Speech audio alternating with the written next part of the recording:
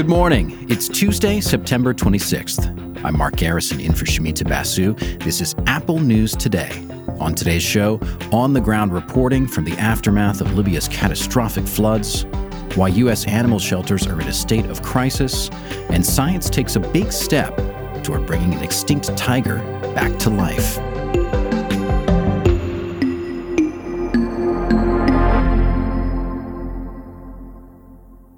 But first, President Biden is visiting striking auto workers in Michigan today. He'll be the first sitting president to walk a picket line. Tomorrow, former President Trump will meet with auto employees as well. The United Auto Workers strike has expanded as the union pushes companies for more money. Our members are working 60, 70, even 80 hours a week just to make ends meet. That's not a living. That's barely surviving, and it needs to stop. That's UAW President Shawn Fain. One of his demands is that union members get 40 hours of pay for 32 hours of work. He's become a big champion of a shorter work week, and the auto industry has transformed the American work week before.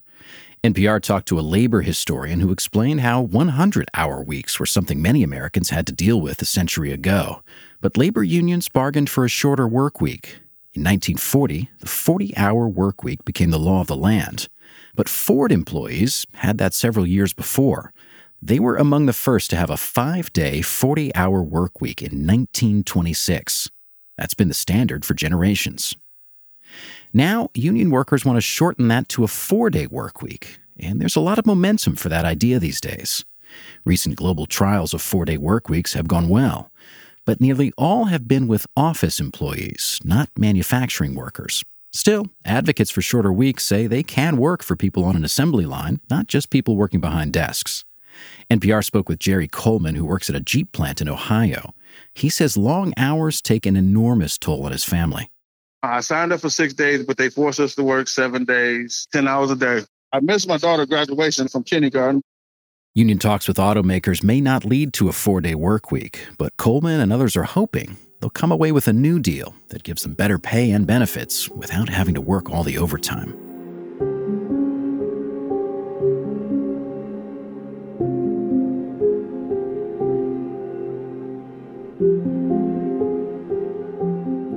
Let's check in now on the aftermath of the flooding in Libya. Thousands of people are dead, with thousands more still missing. CNN's Jomana Karache is one of only a handful of correspondents for Western media who've seen the worst of the devastation. She told us that the port city of Derna looked like a ghost town. I don't think anything could have prepared us, our team, and we are a team that has covered wars and natural disasters for decades. She said it was like nothing she'd seen in all those years.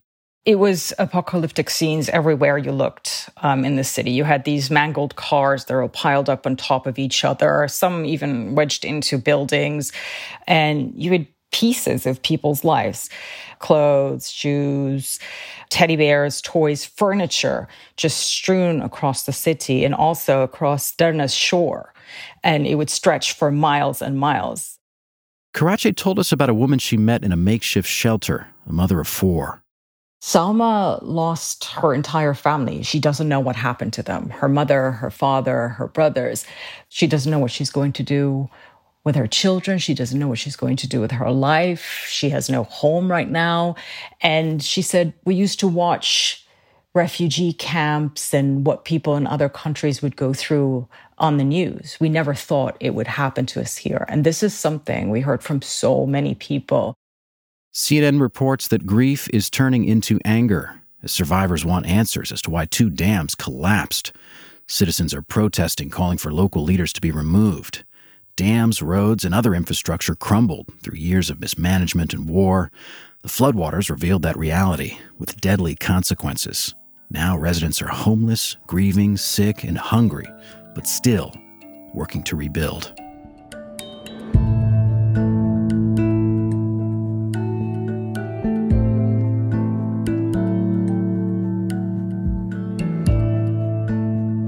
Animal shelters in the United States are struggling right now. That's because more people are abandoning their pets. This is a big reversal from the pandemic, when people were eager to adopt and many shelters emptied out. Vox writer Kenny Torella told us about the factors that are filling them up again. You know, if you pair high inflation, such as higher prices for pet food, pet supplies, and especially veterinary care, with rising eviction rates and homelessness rates, it's led to what animal shelters are calling a crisis.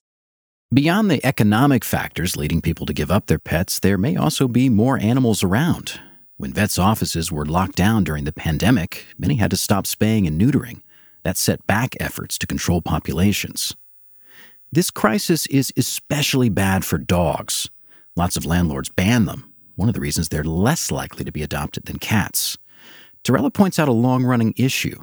Every year, way more dogs are bought from pet stores or breeders than euthanized in shelters.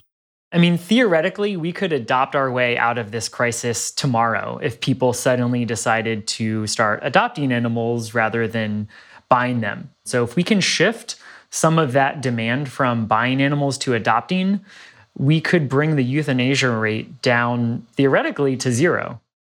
Adopting an animal can be too big a commitment for some people.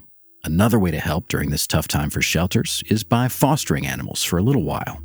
You can also help by volunteering your time or sending a donation.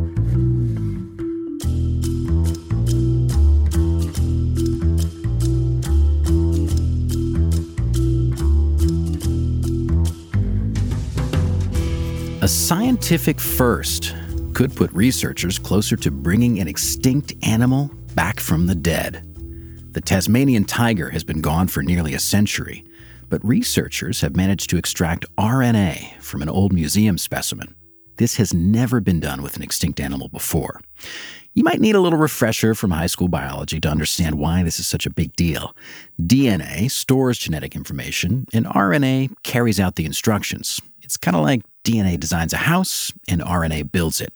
So getting the Tasmanian tiger's RNA gives researchers critical information on the extinct animal. Actually, creating a new Tasmanian tiger from RNA is something that's a long way off.